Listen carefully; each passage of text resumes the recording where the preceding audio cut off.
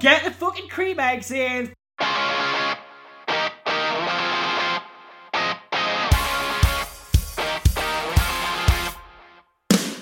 Hello and welcome to episode 3 of the Plates fucking Plates. Plates? Fucking plates? You've never done that before? How much wine have you had?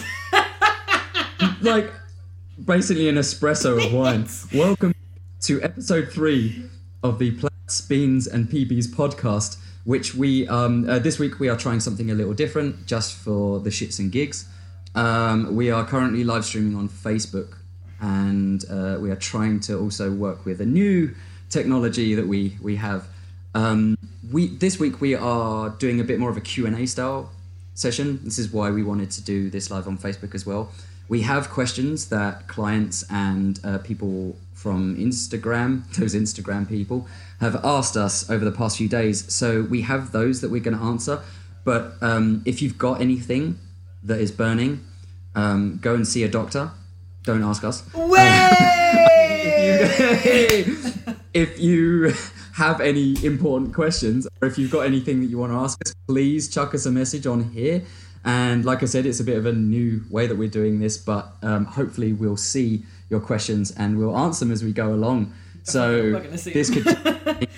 as Sophie mentioned, I am on the wine right now. I haven't drunk in a good few months. So this could be quite fun. I mean, I have a bottle ready to go, but whether I'll go through it, not too sure. But we'll see how this goes. So if you are joining us on this quarantined Sunday evening, welcome. And hopefully this next half an hour to 2 hours and a half, depending on... We hope to see you into Monday so well. Depending on how this goes. Cheers everyone if you're joining. Another and day if you don't have a drink and you want to join us. Another day in isolation. This is what it's come to. Right. So, without further ado, shall we get going? Let's get cracking. Yes. Sophie, you have a big old list of questions. I haven't really read any of these, so we will try and answer these to the best of our knowledge. But yeah, let's go. Have we got like a nice... Let's pick an easy one to start with.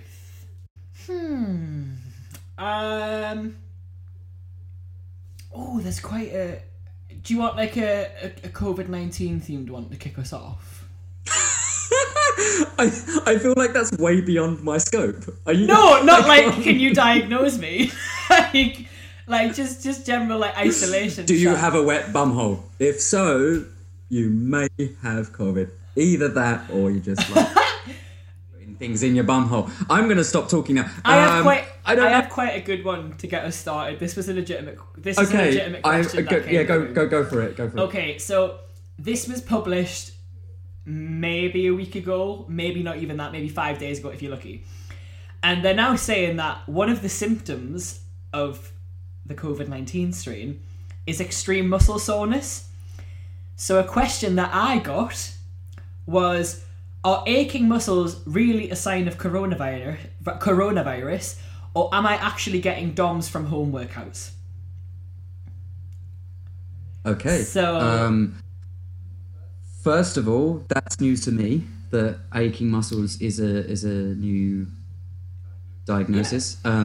If anyone is watching and they can weigh in on this, ideally, obviously, someone who actually knows what they're talking about. Please don't comment if you have no idea. But if you can, please comment. So I can't answer that from a diagnosis point of view. Obviously, that would be stupid of me. Hey. But I would say that if you're doing home workouts, and especially if you are pushing them, you know, if you're like really testing yourself. And also, sorry, just a key point, if it is a new stimulus, which for a lot of people it will be, because they will be transferring from sort of gym-based, maybe being able to use heavy weight workouts. If you're doing new movements and you're doing new rep ranges and things like that, then you will be more sore than maybe you normally would when you would work out. That's all I can add to this. I'm not going to comment on the COVID area of it. I think that's all we can say. It's a good question, and it's an interesting one. Differentiating DOMS between a virus symptom is a little bit outside of our scope, and if we were going to advise you on that, then you'd be well within your rights to report us, because hell no.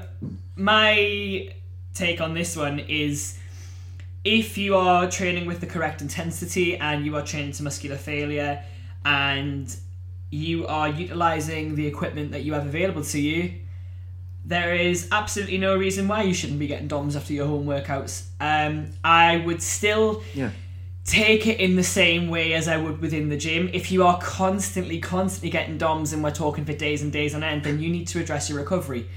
Regardless of whether you're in isolation or not, you need to address your recovery. That is your recovery nutrition, your rest days following the session, how you're programming. I mean, a lot of people that I've spoke to are training 7 days a week because they said it's the only thing that they can do and it keeps them sane. That's great.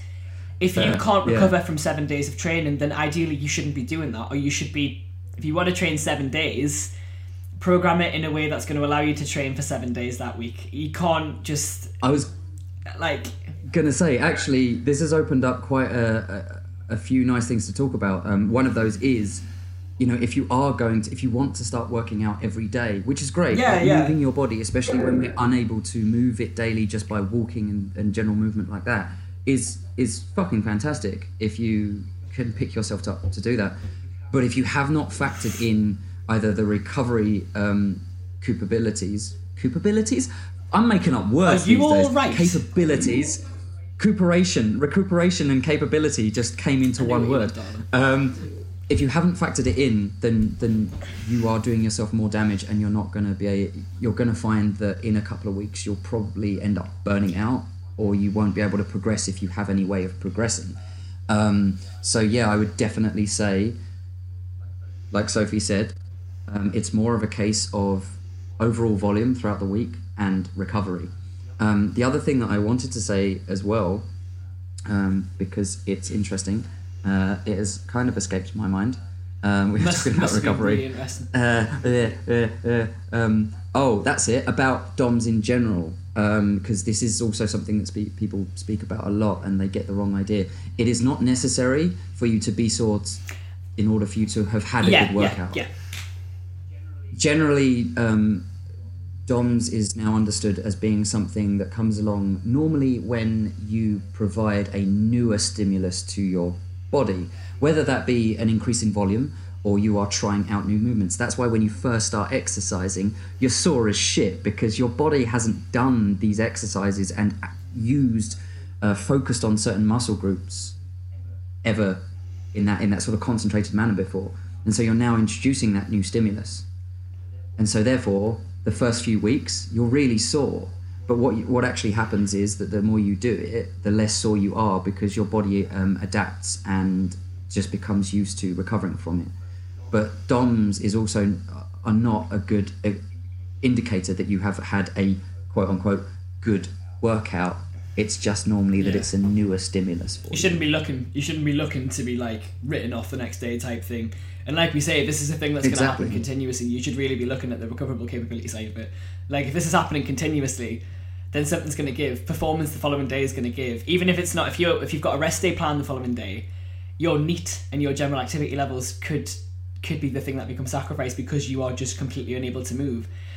And if the following day you're still a little bit tender and you've got maybe the same kind of, not necessarily within the same vicinity of exercises, but if you've got a session that requires recruitment of some of those areas, again, you've already kind of set yourself up a little bit of a disadvantage. So do you want to train suboptimally? Yes. For 7 days, or do you want to nail it for 5 days and continue to progress week on week, or train for 7 days because it keeps you sane and stay at the same level, and then in 2 weeks get absolutely burnt out, and in the third week decide to train once because you're absolutely sick of training, and then go back to training 7 days in the fourth week, and then by the fifth week you've gone, fuck it, I don't want to exercise anymore anyways. Pardon? Completely. Mic drop. It becomes especially important if you're looking for sport-specific or performance, rather than I just want to annihilate my muscles. The switch that I had to make when training more for powerlifting, rather than your typical bodybuilding stuff, was this idea that you don't want to go at 100% all the time, because then you will burn out, or you will not be recovered enough for you to train frequently. And frequency is important when you're trying to get good at a skill. Like, the more that you can do something over time, the better you will get at it, in a very simplistic way. And if you absolutely screw yourself over on one session, like Soph said, and you're not able to train for 2 days because you're so sore and you're really tired, well, then you're missing out on possible training time. That's why athletes train in a way that enables them to train more frequently, as opposed to just absolutely destroying their body. And this is why I have a problem with people going, oh, my personal trainer absolutely destroyed me in the gym today. And it's like, well, first of all, that's not a great, an optimal way of training. And two, especially if you're just starting out, if your personal trainer, quote unquote, again, destroys you, it's probably going to suck for you. You're probably going to find, you're going to probably hate the thought of going back or doing the exercise, because you're just like, this sucks. And so therefore, you're probably going to stop a lot sooner than had you just had a sensible workout that puts you towards your goals. And destroying your body does not put you closer towards your goals. Yeah, I mean, there's, you know, it's really hard because it's very goal specific. Like, some people can be so easily put off by literally going in at like 1,000,000 miles an hour. I mean, there comes a point where, if your goal is centered around these principles of training and nutrition and things, then you have to go at it as hard as physically possible. And I can genuinely say, a hand on heart, that I'm one of those people. I kind of don't go at it like at a slow level. Like, if I train, I'll get a nosebleed and I'll crack on with it, and I'm like, yeah, hardcore. But you can imagine, as a newer trainer, they come in, they have a nosebleed, they go, I'm never gonna fucking do this again. No way. Yeah, and it's if you've got to weigh it up. Some people thrive on it. Don't get me wrong. Some people love going at full intensity. I'm one of those people, and really pushing it. And I'm not going to lie, and I will try and always get this across to people. It's great to do that from time to time, because first of all, you're seeing what your body is capable of when you can really get in the fucking zone, and when you're really feeling it. But it should not be a consistent thing. And I don't think it should be introduced to newer trainees anyways. I think it's something that takes a hell of a lot of time to master, and shouldn't even be tapped into unless you are at a point where everything that you perform is so fucking textbook that if you were to go at maximum intensity for a lower amount of working sets, then you better believe that every single one of your working sets is to your maximum exertion, and it is still textbook form. Because the last thing you want to be doing, if you've never ever performed a barbell back squat before, and someone goes, right, you got 2 working sets here, you are leaving 0 reps in reserve, and you are probably going to bail out at the bottom of the squat.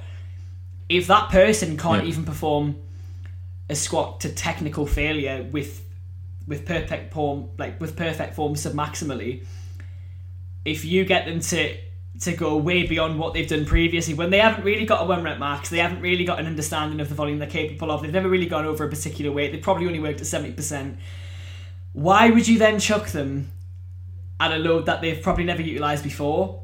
The conditioning aspect of it as well is something that I'll tell you now, people forget how much condition-wise and like physical exertion it actually takes.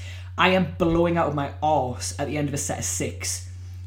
And I've been doing this for a while now, so to get a newer trainee to come into it who doesn't have that level of conditioning, who doesn't have that stability network, they don't have that kind of intuition with the body as to whether, I think it comes into intuition. It's like those last 2 reps, isn't it? It's like, right, I'm really reaching now. I'm really getting close to failure.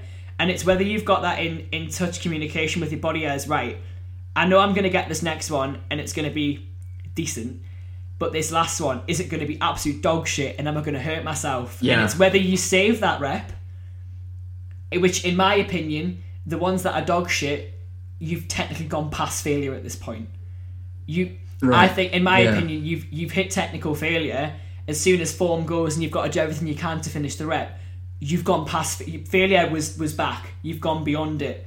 Yeah. You shouldn't be getting because now you're practicing shitty reps. If I do a chest press and my chest fatigue's here and I'm going, I haven't just. What are you going like? Yeah, fuck off, mate.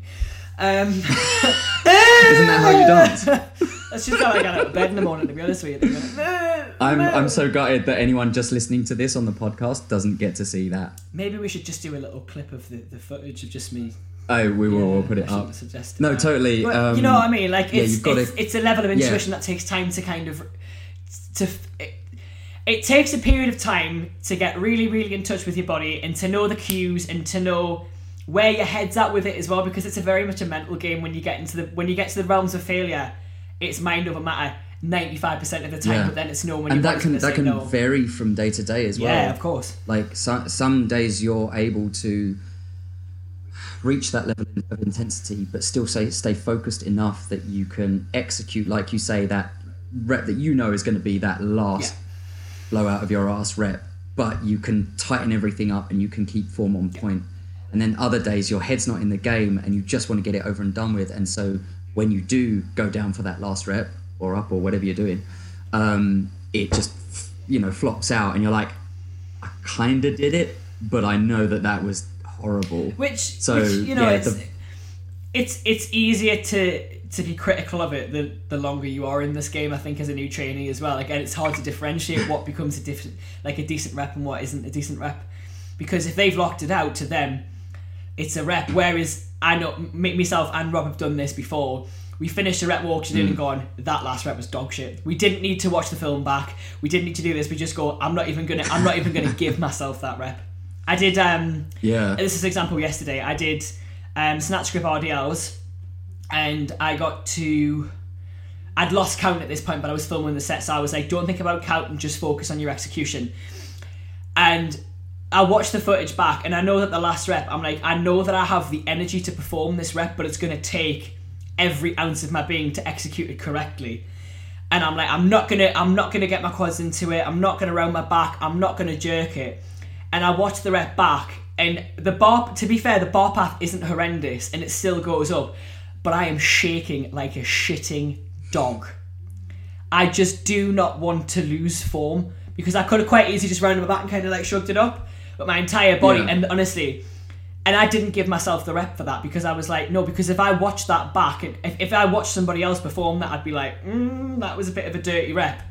So you can't give yourself a free pass, and it's so easy to, particularly when you're new into the game. Yeah. Not because that, like, you're being easy on yourself, it's because you don't know any better type thing. Whereas when you've been doing it for a little bit longer, you can be a little bit more critical, and you can be a bit more like, well, actually my progression for the following week is to get the same amount of reps, but to really clean up my execution, particularly on my final reps, and my final 2 reps or whatever. Sure. And that's okay. And then again, it's great to, this is why I think it's so important to logbook as well. So in my logbook, I wrote 12 reps, brackets, performed 13th rep, form, needed better execution. So when kind of like a half rep. Yeah, so when I come to, I wrote down, I got to above the knee, so I got to above the patella, and then I started shaking. So for me, I know that above the knee is where... That's such a specific way of logging. Got to the patella. That word for word, got to the top of the patella, started shaking, locked the rep out, was unhappy with execution. So my following week, I would perform 13 reps perfectly, and then at that point, I would decide whether I would go for a 14th or a 15th, and so on and so on. Sure. And that's why I think it's so important to logbook, but it's not. You know what I mean? It's quite far into it, you know. Yeah, I was going to leave a little bullet point at the bottom that this is what Sophie does for a living. And exactly. This is the kind of person that Sophie is. This sort of stuff is it's great. Don't get me wrong. But it's very far. It really helps when you look back. Mood and energy. Like if you're looking to train, especially for specific goals or performance goals, not only just writing down what you do in a gym session, but how was your sleep? How's your eating been? Has it been on point? Can be really useful to look back on. For the majority of people, probably not entirely necessary. But if you like that kind of thing, awesome. If there wasn't anything on that point you desperately wanted to say, should we move on to another question? To kind of start going into other question territory there. What have we got? What have we got next? Oh, this is quite an... If anyone... This is quite an interesting one. It's not something that we've ever really covered before, but I think it's quite an interesting one, and it's come from a good powerlifting friend of mine. Do you have any tips on mentality towards breaking records? Isn't that a good one? Isn't it good? That's okay. I'm trying to. How would I process that question? How do you take that question? So like, how does that? Because I feel like there are a couple of ways of coming at this. Is that in the case of, your mentality when you want to break a record, or your mentality as in consistently chasing records, which everyone seems to want to do? You could take it either way, because there's breaking a record on the day that you compete, or in whatever it is that you're competing in, and there's also the lead up to the record as well.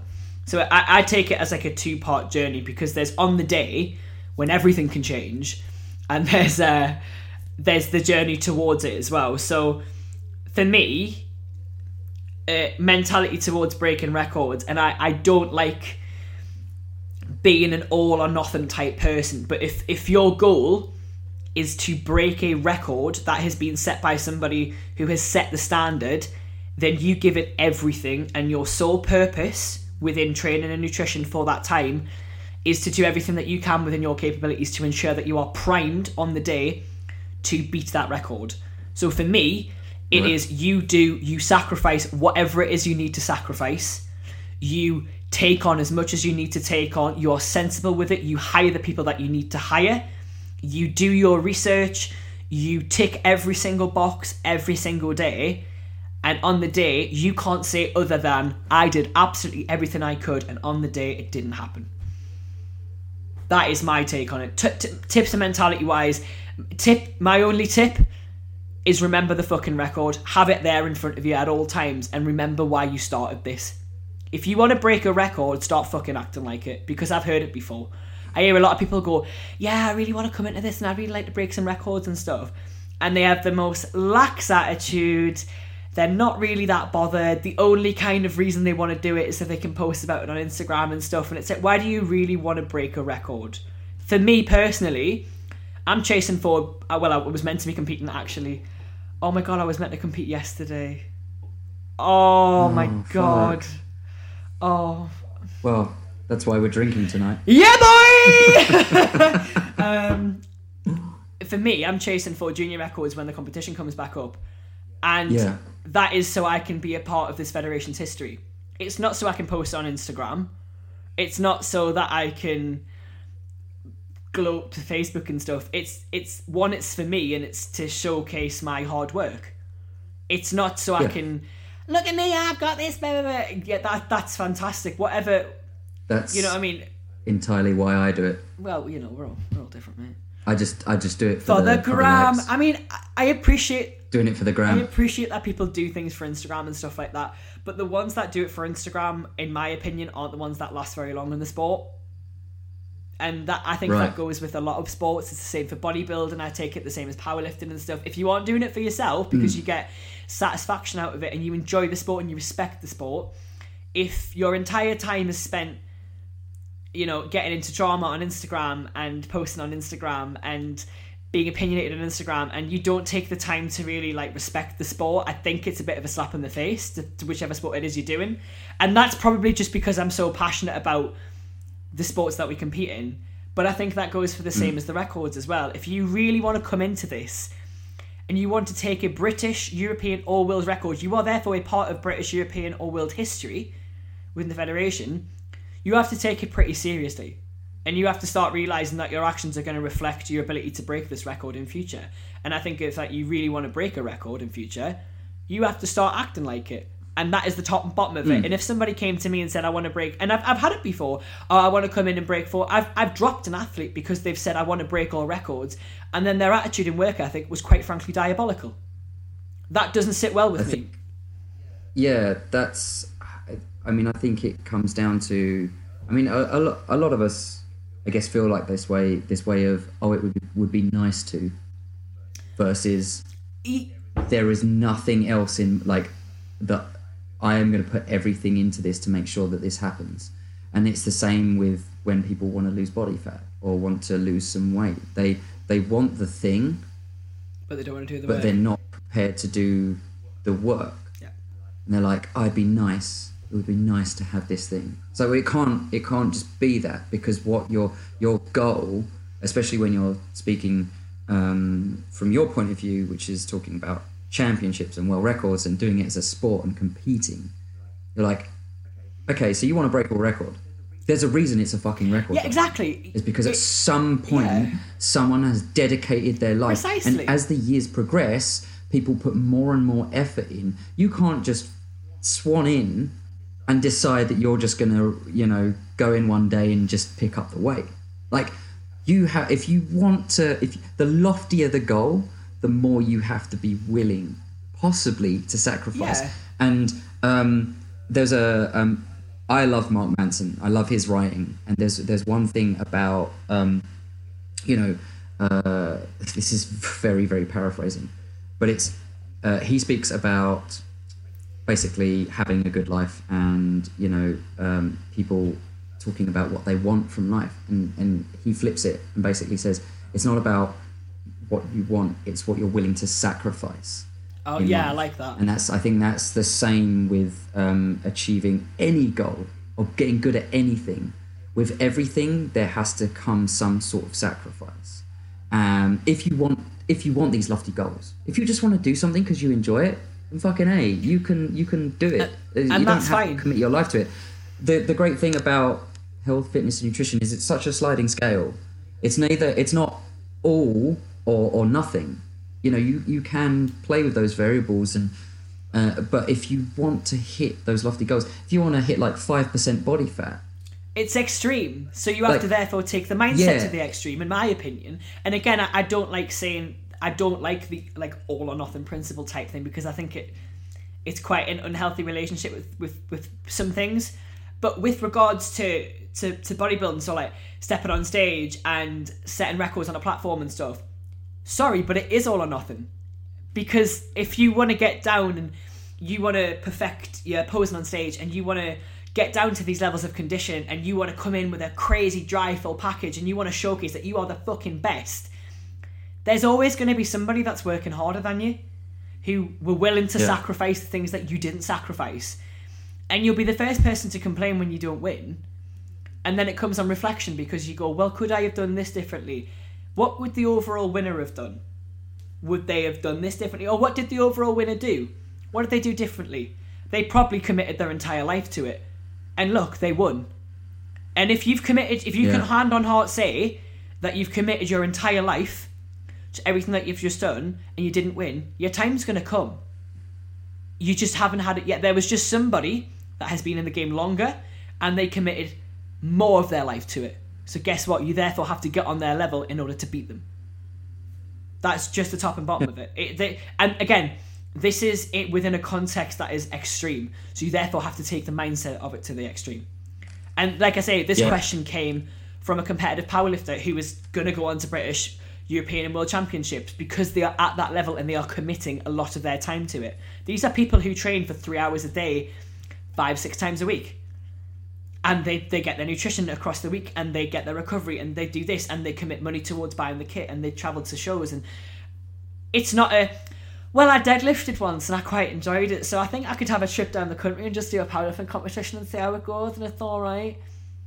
They're not the ones that typically go forward and go, I really want to beat a record, I want to do this, I want to do this, I want to do this. They might fall in love with the sport because they started that, and then you'll slowly see the habits change over time, and they morph into this incredibly competitive athlete and stuff. And that's how my lot started. Yeah, that's how my lot started. A few of them started just PTing with me, and then watched how my other athletes got on and how into it they got.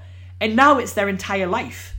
These are people who will come. So what they kind of saw that, and then they went. That's for me. That is. I realised that I'm not as good as. But they were able. They flicked the switch. What work do I need to do to get to that? Because my biggest bugbear is when someone comes to me and goes, "Hey Rob, I want to get in really good shape," whatever that means to anyone.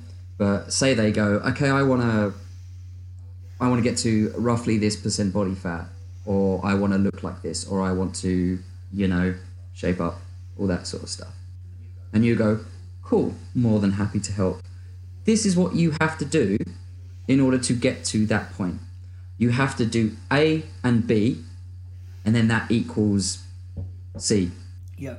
And they go, oh, can I not just do F? And you're like, no, because that's not what you have to do to get there. That's not the process that you have to take in order to get there. That's not the amount of work or what you have to do to get there. Oh, I'll just try keto instead then. You're like, well, guess what? You probably literally you didn't want it enough. I'm not gonna tell. I'm gonna tell you what you need to get to where you want to be. It's like someone going, oh, I want to play guitar. I want to be able to play the guitar. Okay, cool. You have to sit down. You have to learn some songs. You have to maybe learn some chord shapes, maybe some scales. You have options, but these are the things you have to do. And then they go, oh, cool, I'll pick up a clarinet instead. Yeah, no, exactly. And you're like, what? You said you wanted to play guitar. You can't get to the thing that you want to get to without putting the specific steps in place. But they're the people that don't want it enough. No, because again, it comes back, oh, it'd be nice, rather than, wouldn't it? I want this. There's no other option. If it would be nice, then we'd all be champions. Yeah, we'd all be fucking lifting records. That wouldn't make sense. That wouldn't work. Everybody's a record holder. Coming back to the original question, because I'm going to frame it in the way of generally, because it's something that I see as well, and this is this idea of always wanting to get a PB. That's how I'm going to frame my response to the question, because it probably it probably works for the more general gym goer, or someone who's maybe really into the gym and likes, seeing their numbers go up and all that. And that is, it's very tempting to always want to hit your 1 rep max and always want to try it. But from listening to the experience of people who know what they're talking about, it's just not ideal. Especially if you're looking at 1 rep maxes versus, say, something like maybe a 3 or 4 rep max. Basically, from my understanding is that the closer you get to a 1 rep max, the higher, I guess, the possibility for injury if you are really pushing it and if you're really going for it. Now, if you are to go for maybe like a 3 or 4 rep max, that's a bit safer because you're not having to... You've got 3/4 cracks to realise when it's going wrong versus 1 and it's done. And yet you can take that as a respectable, accurate reflection of your strength. Not only that, but strength is not just an absolute number. Like, your 1 rep max might not go up, but your 6 rep max might increase by like 2 reps, in which case you've obviously got stronger in some way. Just because your absolute strength hasn't gone up, that doesn't mean that you haven't improved. So by doing just a 1 rep max, you're kind of limiting the way of seeing that you might have actually improved in some way. And you might not get that 1 rep max. It might be better than the last time you attempted that 1 rep max, but you don't get it. Yeah, like... But to you, that's a 0. Whereas if you'd have gone in black from, and white, it's you more feel volume, correct. You might have seen that progress in some other way. So it's basically, I would say, like, hey, it's fun to go for a 1 rep max, and especially if you're not competing, because for competitors, you basically get a chance to try your 1 rep max at competition, and that's what you're working for. You want to save that for when you're really fucking in the zone. You've got that, and where it counts. For the majority of people, stick with a 3 rep max, stick with a 4 rep max, 6 rep max even, because if you think of the best way it was described to me was strength is kind of like a pyramid.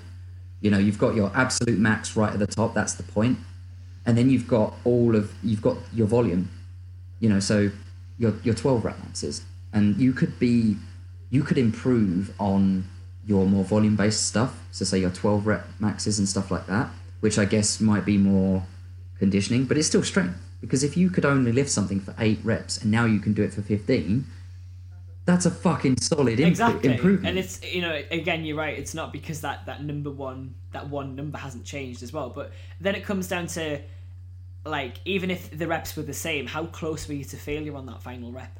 How was the execution across the set? You know, for me, it comes back to logbooking. If I perform the same number of reps a following week, it's not often I have a regression in any of my exercises. I tend to PB most weeks. If I have a week where I... Alright, fucking A. Just letting you know I PB every week. I'm just it was just a point. Just PBing every week. It's just the point. But if there was a week where I match numbers, I would watch it back and I would say, yeah, but how was the execution of it? Was I closer to failure on my final rep, or was I further from failure? So with my final rep, for example, on what is the best example I can give? Right. So leg press. This is a good example. So I tend to do like a 2-week rotation. So at the first crack that I added, it wasn't at the first crack, but it was at mid block. The crack that I had, I think I got a 460 leg press for 9. 460 for 9. That was big PB territory. And it really fucked me off because I didn't get 10. Because I like a nice round number. But I literally had 9. My nose burst. I lost my vision. And I had 2 spotters. And the last rep felt like it lasted an eternity. Now, the second crack that I had at it, I got 10.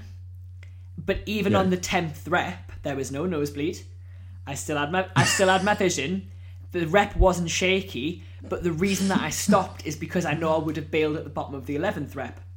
But the 10th rep was an additional rep, but it was nowhere near the sheer level of exertion that 9th rep was the 2 weeks I like prior. how that's your measurement for improvement and success.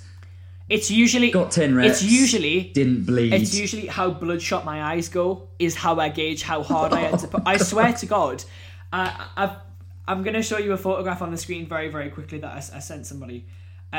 This was after a set, and I've actually got blood all over my chest because my nose burst, and my eye. I look stoned. To anyone just joining, it's a great time to jump in. To be fair. Oh, it's great. We are still speaking about exercise, we promise. Okay, there's a bit of... Oh, can you see that? Not really. No, your face is pale as a ghost and it's all washed out. Bastard. Right, hang on. I feel like I remember seeing a picture, to be fair, that you put up, and it was pretty... Oh, okay, well, yeah. Is that better? I mean, to be fair, any form of bruising/injury on your face, considering that you've been in the gym and not fighting someone, is normally a sign that things have... So it was pretty close to failure. Well, yeah. But, we've tracked so much right now. So yeah, well, just to wrap this question up, I would say that... What is your number one tip for mentality it's great towards to breaking want records? It's great. I mean, you're spot on with regards to if you're really wanting to hit records, like, and we're talking about competing or world records, you've got to put in the work. Simple as that. For anyone who is generally wanting to maybe compete, at a more relaxed level, or even just looking to best themselves, I would say enjoy it. Go in and trust that the work that you've put in over the months has added up. Enjoy the process. Don't try and be outcome focused.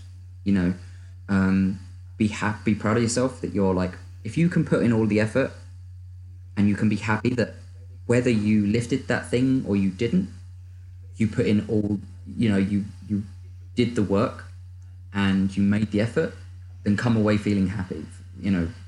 Realize that you did everything you could. Sometimes you just have a shitty day. It's not a reflection on you as a person. It's sometimes you can do all the training, you can be going really well, and then for some reason, just that day, you just don't get it. That's the thing about training and especially strength training and powerlifting. For anyone else, generally looking to consistently push it in the gym, obviously the idea is that you should be able to progress over time. Simple as that. You know, more volume, bigger numbers. But my main point is to try and switch away a little bit from chasing 1 rep maxes, because it's easy to get caught up in that and think that that is your only gauge for progression. It's not. There are so many other gauges, other ways of measuring. Like Sophie said, quality is one main one. How shit you feel afterwards is another one. Volume, you know, amount of reps. So there are all these other ways that your body can improve. Your body is not just, I either get stronger at my 1 rep max or I've not gone anywhere. So yeah, don't get caught up on that. But again, it's that intuition thing, isn't it? It's knowing when you've just had a shit day, and it's knowing when to kind of pick it back up again and go, okay, we go again. Yeah. I think we covered that one pretty well. Yeah, I mean, good half an hour on that one, I think. So, right, what have we got next? What else have we got? Do you want quite a funny one? Right. This will be a nice one. I'm both interested, excited, and worried. Okay, here we go. Would you ever recommend the Greggs diet? And can I just say that this person actually sent me the document and the PDF of the Greggs diet, and it is just Greggs products for every meal. Would you like me to get it up? Wow. It's a legit thing. There's a PDF. I swear to God, mate, it's a legit thing. You know when it's serious when there's a PDF. So the Greggs diet. Right, let me get it up. Okay. All right, whilst you whilst you get that up. So there's Lord above. Right. So for clarity, just in case anybody was confused, it's a diet plan where the aim is fat loss or weight loss. And it is called fuck me, I hadn't seen this. Oh. The Greggs Minimise Me Plan. Right? I swear to God, mate. Swear to God. Minimise me. Right. Monday. This is regardless of how. Because if you use some sort of alliteration, it's much more likely to work. Let's face it. It's gonna work. Right. There's no regards to whether you have this if you're male, female, age, weight, any of it. Right. This is just what the Greggs diet plan says. Monday breakfast: original porridge and a pack of berries and cherries from Greggs. Right. Berries and cherries. Good shout. Lunch. Fat loss right there. Lunch. Tuna mayonnaise sub roll. Okay. Dinner. I mean, cheese. It's not sounding terrible so far. It's not. Okay, it's not. Cheese, tomato, and basil pasta salad. Again, obviously from Greggs. And then a snack is a fruit medley. A medley. I fucking love a fruit medley, me. I love a medley. Fucking love a fruit medley. Can't just call it a mixture. It's got to be a medley. These are quite interesting. I'm not gonna lie. Okay. Does it have a calorie count that it comes out? No. With? Oh, so no. Oh, no. It's literally, mate. It's just a page full of Greggs products, right? With just a description. Oh, Wednesdays are great days. On a Wednesday, you get an egg breakfast roll for your breakfast. You get a falafel harissa, roast vegetable, and something salad. For dinner, you get a coconut lime and chili chicken coconut salad. And then you get a strawberry and granola yogurt pot. Wednesdays are my best day. Wednesdays? Oh, I want Wednesday every day. Wait until you hear Sunday. Wait until you hear this. Fuck me, mate, honestly. We're really kicking it up a notch here. Right. I'm in tenderhooks. Sunday breakfast. Here we go. You gotta get up early to go to Greggs on a Sunday. Is this like a cheat day or something? It might as fucking well be. Go for it. Sunday, not just any porridge. Red berry porridge, hello. Red berry. Okay. Did you know that was a thing from Greggs? Because I fucking didn't. I didn't. No. Greggs has got a lot more upper class. Greggs has got an entire fucking restaurant by the looks of it. Popped in. Red berry porridge. Vegan sausage rolls, red berries. With a fruit medley, may I just add. Oh. Right. Your lunch is margarita pizza. Your dinner, right? Your dinner is a ham salad sub roll. That would be so disappointing. You've had pizza for your dinner have a ham sandwich for your tea. Someone hasn't thought about how to build that up throughout the day properly, have they? Really? I just love it. Oh, but it's all right because as a snack you get a summer berry pot. And as we've discussed, summer berries just strip the fat off there. So, In short, does the Greg's diet work? For some people, yes, that will place you in a deficit. And if you're having a fucking ham sandwich for your tea every night, probably, yeah. You probably will lose weight on it, to be honest. So, yeah, technically the Greg's diet would work. Is it optimal?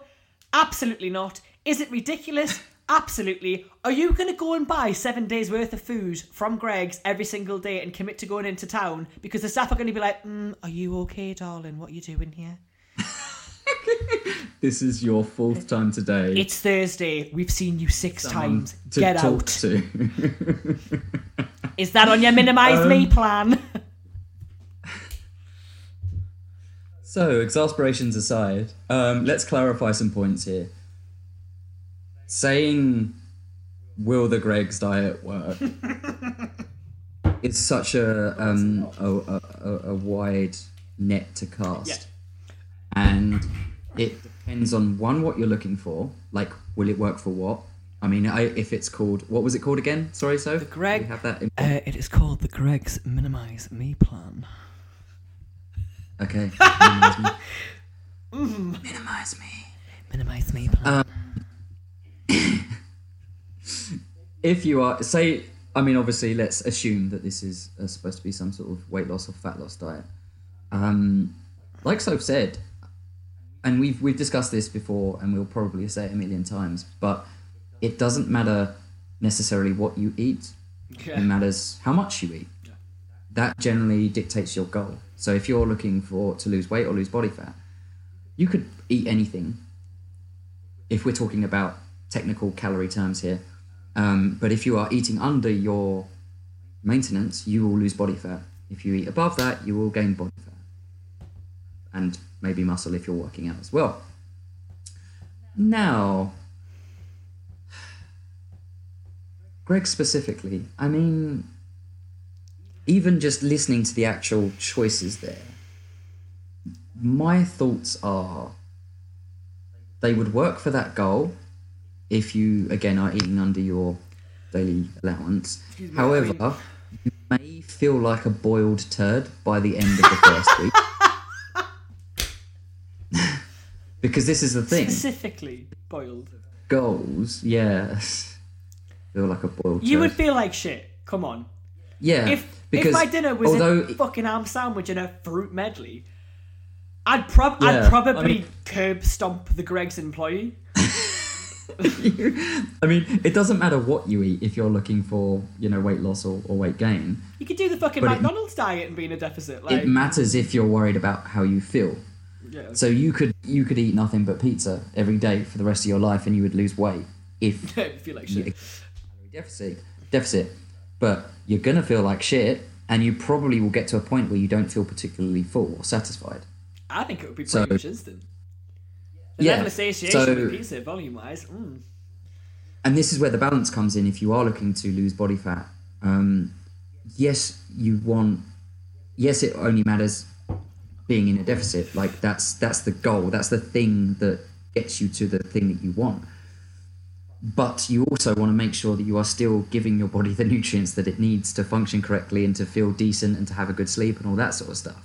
So that's why eating well helps with losing weight as well. Not only that, but it makes you feel fuller, and so it makes the whole process easier. Now, the Greg's diet, again, might be... I mean, here's where I think it has a benefit, and that is someone maybe who has no option but to eat out all the time. It might even not even be at Greg's, it might just be out in general. I think a lot of people still feel that if they eat out, that's automatically bad. And again, it's, we have a prevalence now of decent food places. So it's not so bad these days. But to know that you could still eat out if you are stuck for food and still move towards your goal is a great thing to know. Okay, yeah, I see what I get your point. Yeah. Like some people I do know are so fucking busy that they literally do not have enough time to even. Yeah, so I suppose if you give them the option to, if you give them something to play it sensible and play it safe with, then yeah, okay. I think our issue with this comes down, things like this comes down to, first of all, why the fuck are you eating at Greggs every day for every meal? I think that's my issue with it, is because it's 7 days a week, 3 meals and a snack. That's my issue. And I mean, and also, let's face it, they probably didn't do this expecting anyone to actually follow it.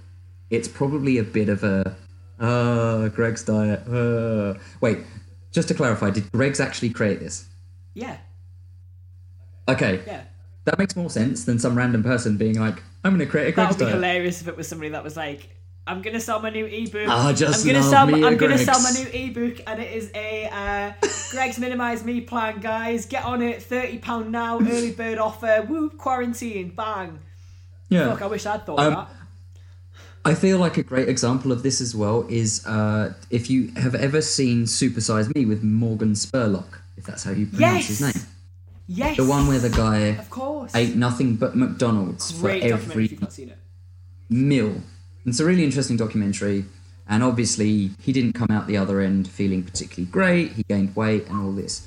Now, the plot twist in this. Twist that plot. Someone afterwards was like, this is interesting. I don't believe it though. And tried to calculate every combination of food item from the McDonald's menu for breakfast, lunch and dinner. And he compared it to how much Morgan Spurlock said that he was eating per day in terms of calories.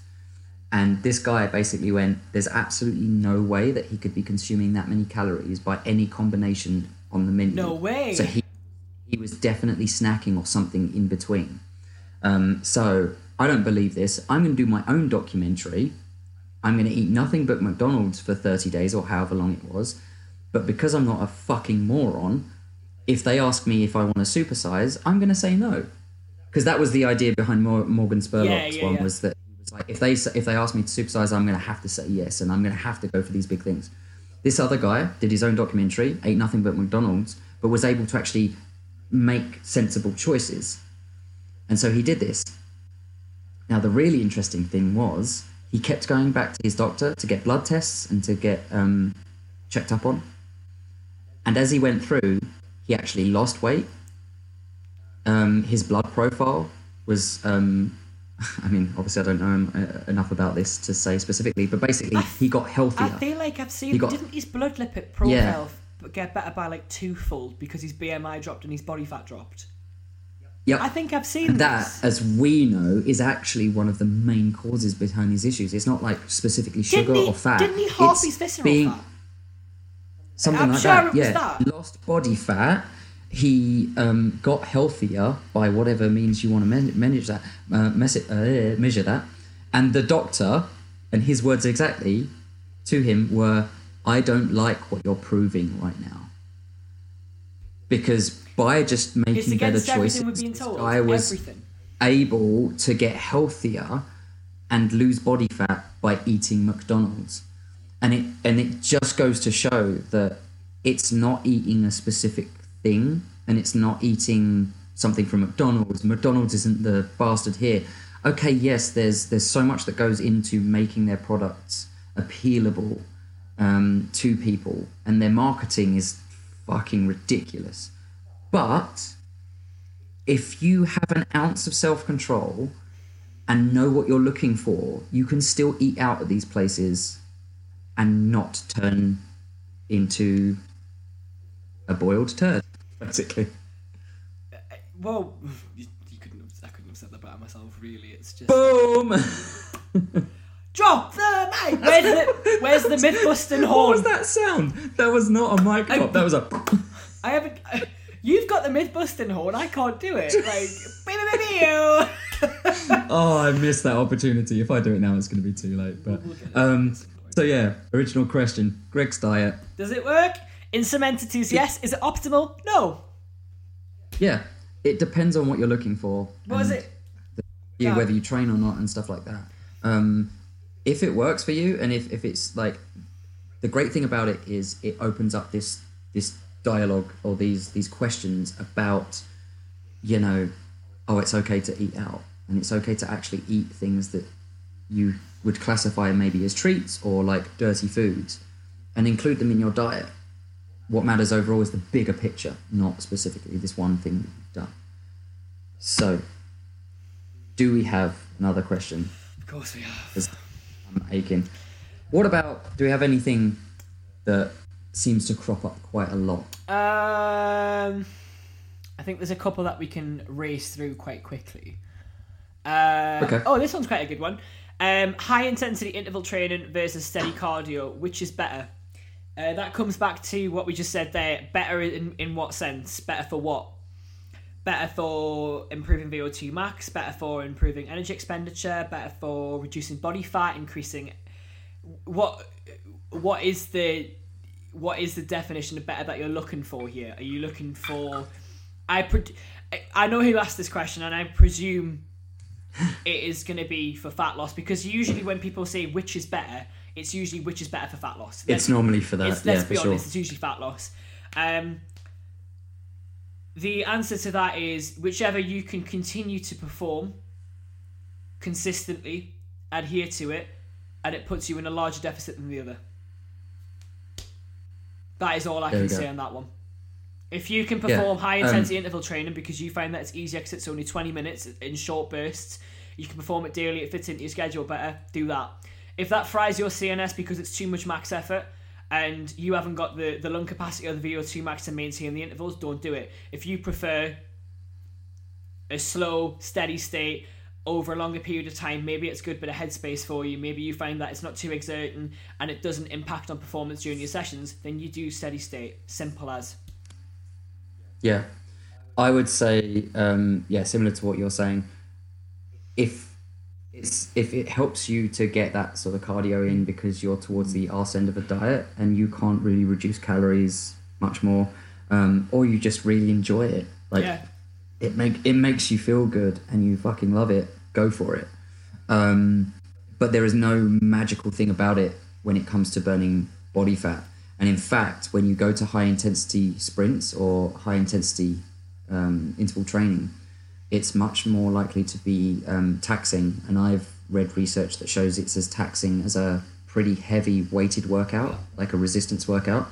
And so if you're already doing resistance training and then you start chucking high intensity intervals into that as well, you're gonna blow yourself out, especially if you're in a deficit, which you should be if you're trying to lose body fat.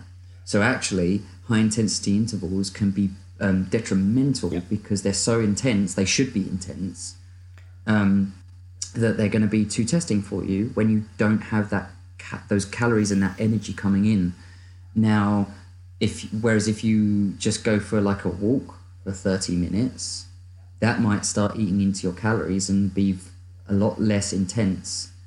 And you can do that on a more consistent basis, and it's going to not negatively affect your resistance training or your strength training, which really should be the priority when you're in a deficit. Oh, without a doubt. Making sure that you're in a deficit, and then resistance training to hold on to any muscle mass that you do have.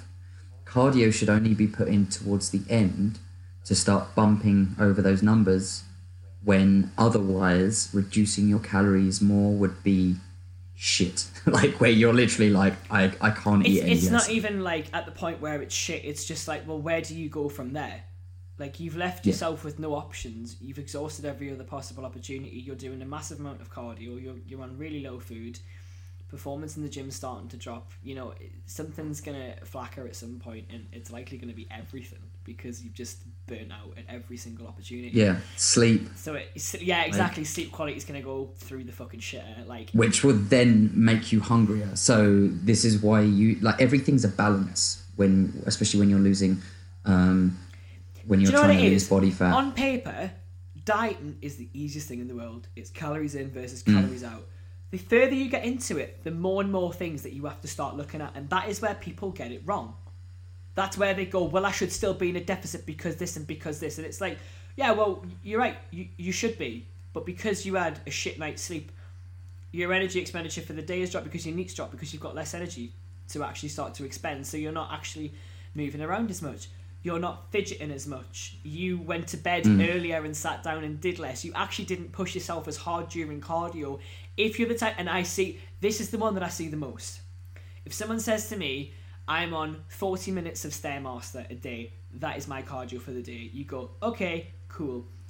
At the start of a prep, or at the start of a diet or anything like that, if they've got these 40 minutes of Stairmaster, even at the start of a week, right? They are upright, they're not holding on as such, they've just kind of got the hands placed on it, they're going at quite high intensity. By the fucking Friday, they're hunched over the cunt, they're like on speed 3 and they're like, and they're just, the expenditure, zoom, speed, right down. Half of your body weight is now resting on a machine. Like, doesn't count if you're snoozing whilst you're on a treadmill. Exactly. But to them, because they're still performing 40 minutes of Stairmaster, that variable therefore hasn't changed. They think it's the same. Exactly. So it's not it's not necessarily things that stare you right in the face, but it takes somebody else to go. These little things that start to get affected as you go more into a dieting phase, for sure. And that and that's what comes into it with the interval training as well, you know? Like, you may think that, yeah, okay, well, I still did 10 intervals. But how hard did you go on those 10 intervals? You know, like, did you stop before the 30 seconds was up, really? Like, by 2 seconds? Because to me, that's something that matters. If I got to 25 seconds and went, oh, I've only got 5 seconds, I'll just start slowing down. No. It's something that I've been thinking about recently, because I've been seeing, obviously, with the prevalence of home workouts now, people go, oh, I just did my home workout and I did this thing on the app, and you're like, awesome, great.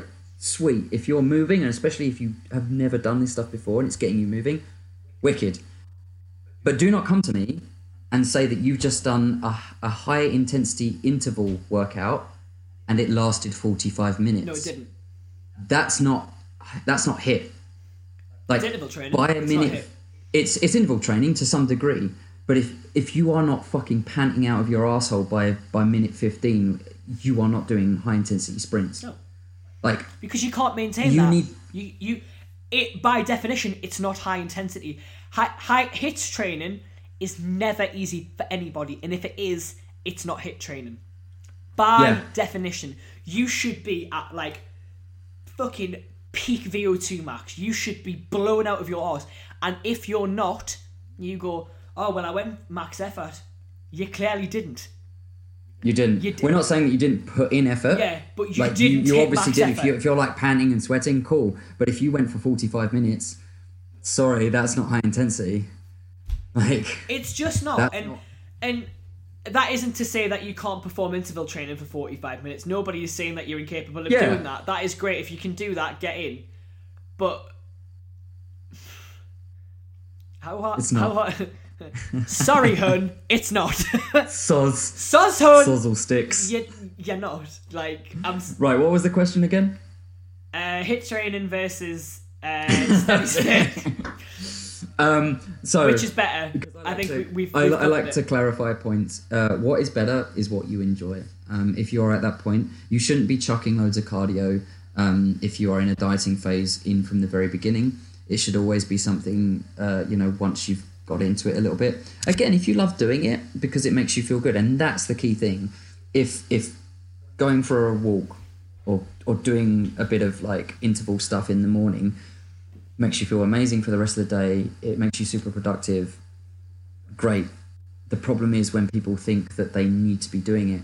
Plus also, it depends on who you are. For some people, cardio makes them, and again, they've done research on this, they've done tests and all that official stuff. For some people, cardio makes them more hungry. And so therefore, if you're one of those people, you're much more likely to then overeat, therefore negating what you've just done, because cardio doesn't really burn an awful lot of calories. But for some people, it actually blunts their appetite.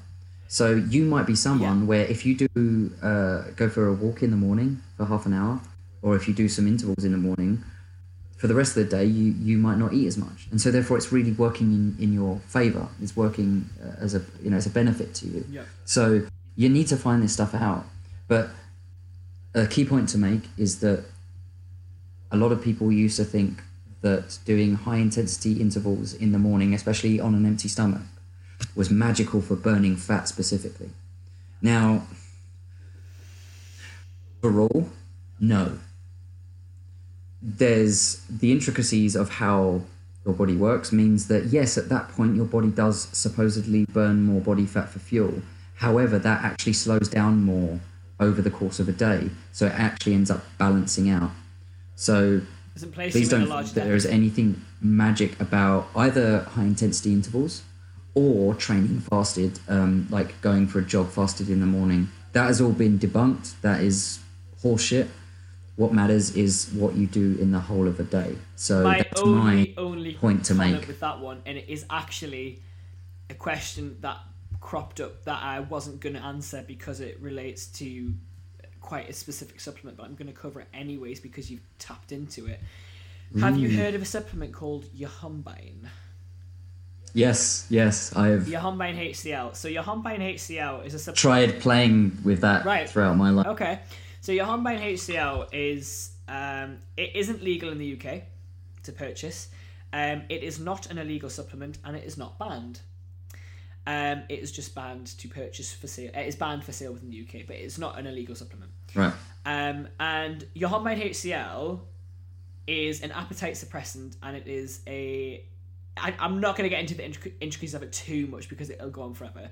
But basically, Yohimbine HCl only works within a fasted state. So your blood glucose needs to be within a fasted state. So the only time, and I implement this myself along with another like drug protocol, but that's another kind of, it's a bit more of a long-winded one. You know, it's like aspirin and this and this and this. Nobody wants to hear about that. Yohimbine only works in a fasted state. So if you elevate heart rate and you remain in a fasted state, so you've got no amino acids, no lipids, no glucose going into the bloodstream, Yohimbine works in a way that, and I hate this term so much, it actually has been, the studies pretty much prove, and the literature does suggest that Yohimbine HCl upregulates spot fat reduction. Right. So the targeted, so say you were to do bike sprints and you did it on an empty stomach, and you did it with usually 5 milligrams to 10 milligrams of Yohimbine HCl, you would utilize it. Essentially, it shuttles blood to the area that's being utilized, and it warms up that area that typically stays cold because it's higher in fat, and it can upregulate the oxidation of that fat. It can actually utilize the fat within that area. So technically, it's a way of upregulating spot fat reduction, and it is a big bodybuilding trick. And I'm a big advocate of Yohimbine, a really big advocate of Yohimbine. I think it's a fantastic drug.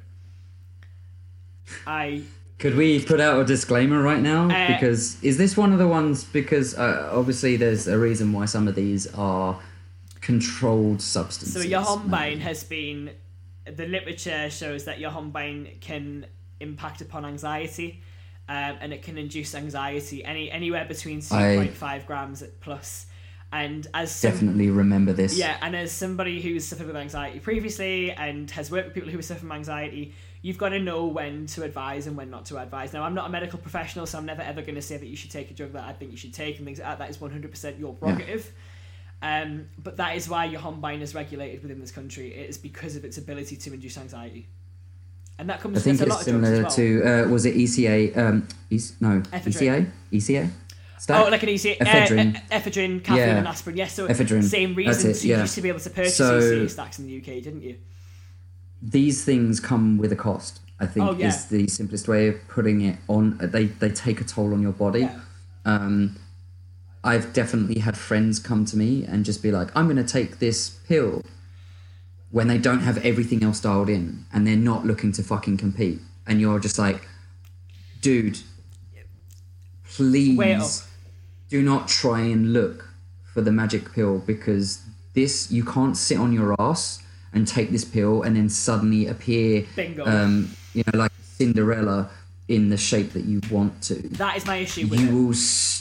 still have to manipulate this in a way where you get, you're still doing the things that you need to be doing. And I say this from a place of complete understanding because you've done it. I was guilty of that. We all have. When I first started out for the first few years, I have bought into every fucking supplement. Haven't we all?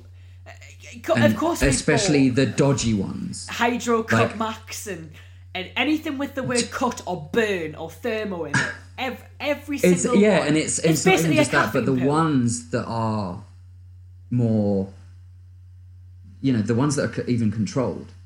Well, let's look at Psalms, for example. Psalms is one. Ephedrine. Yep. Yohombine.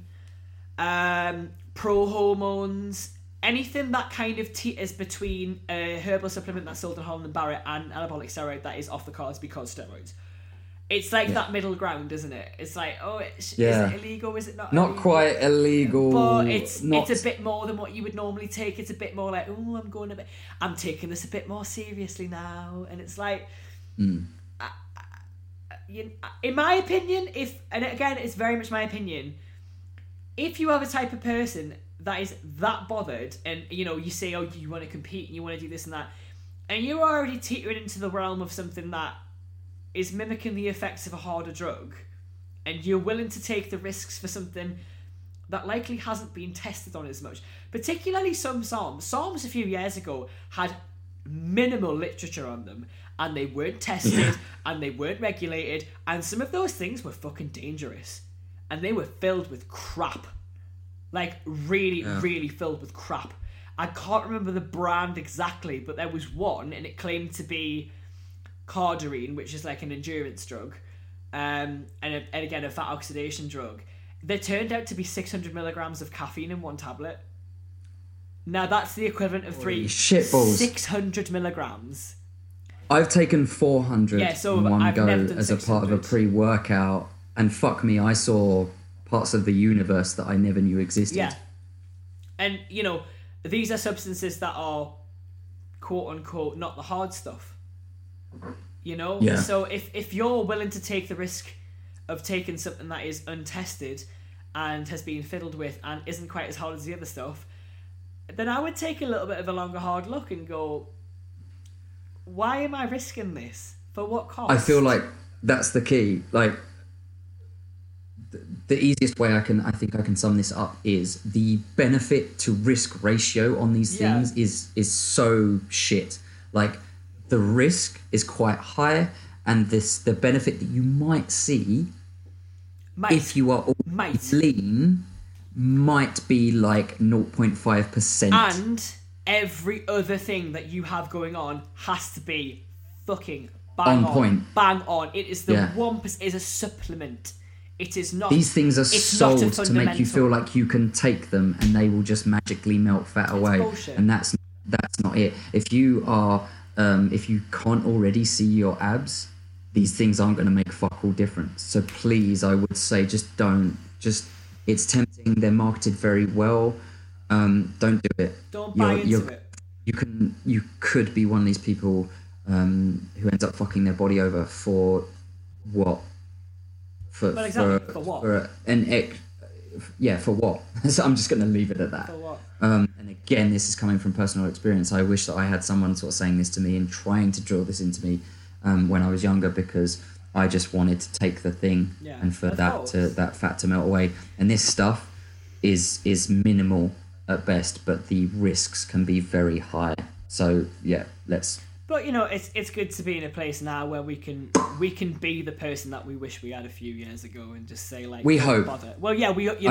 We hope. This is why we do this. I mean, I know that emotions can override any logic and people trying to give you good advice.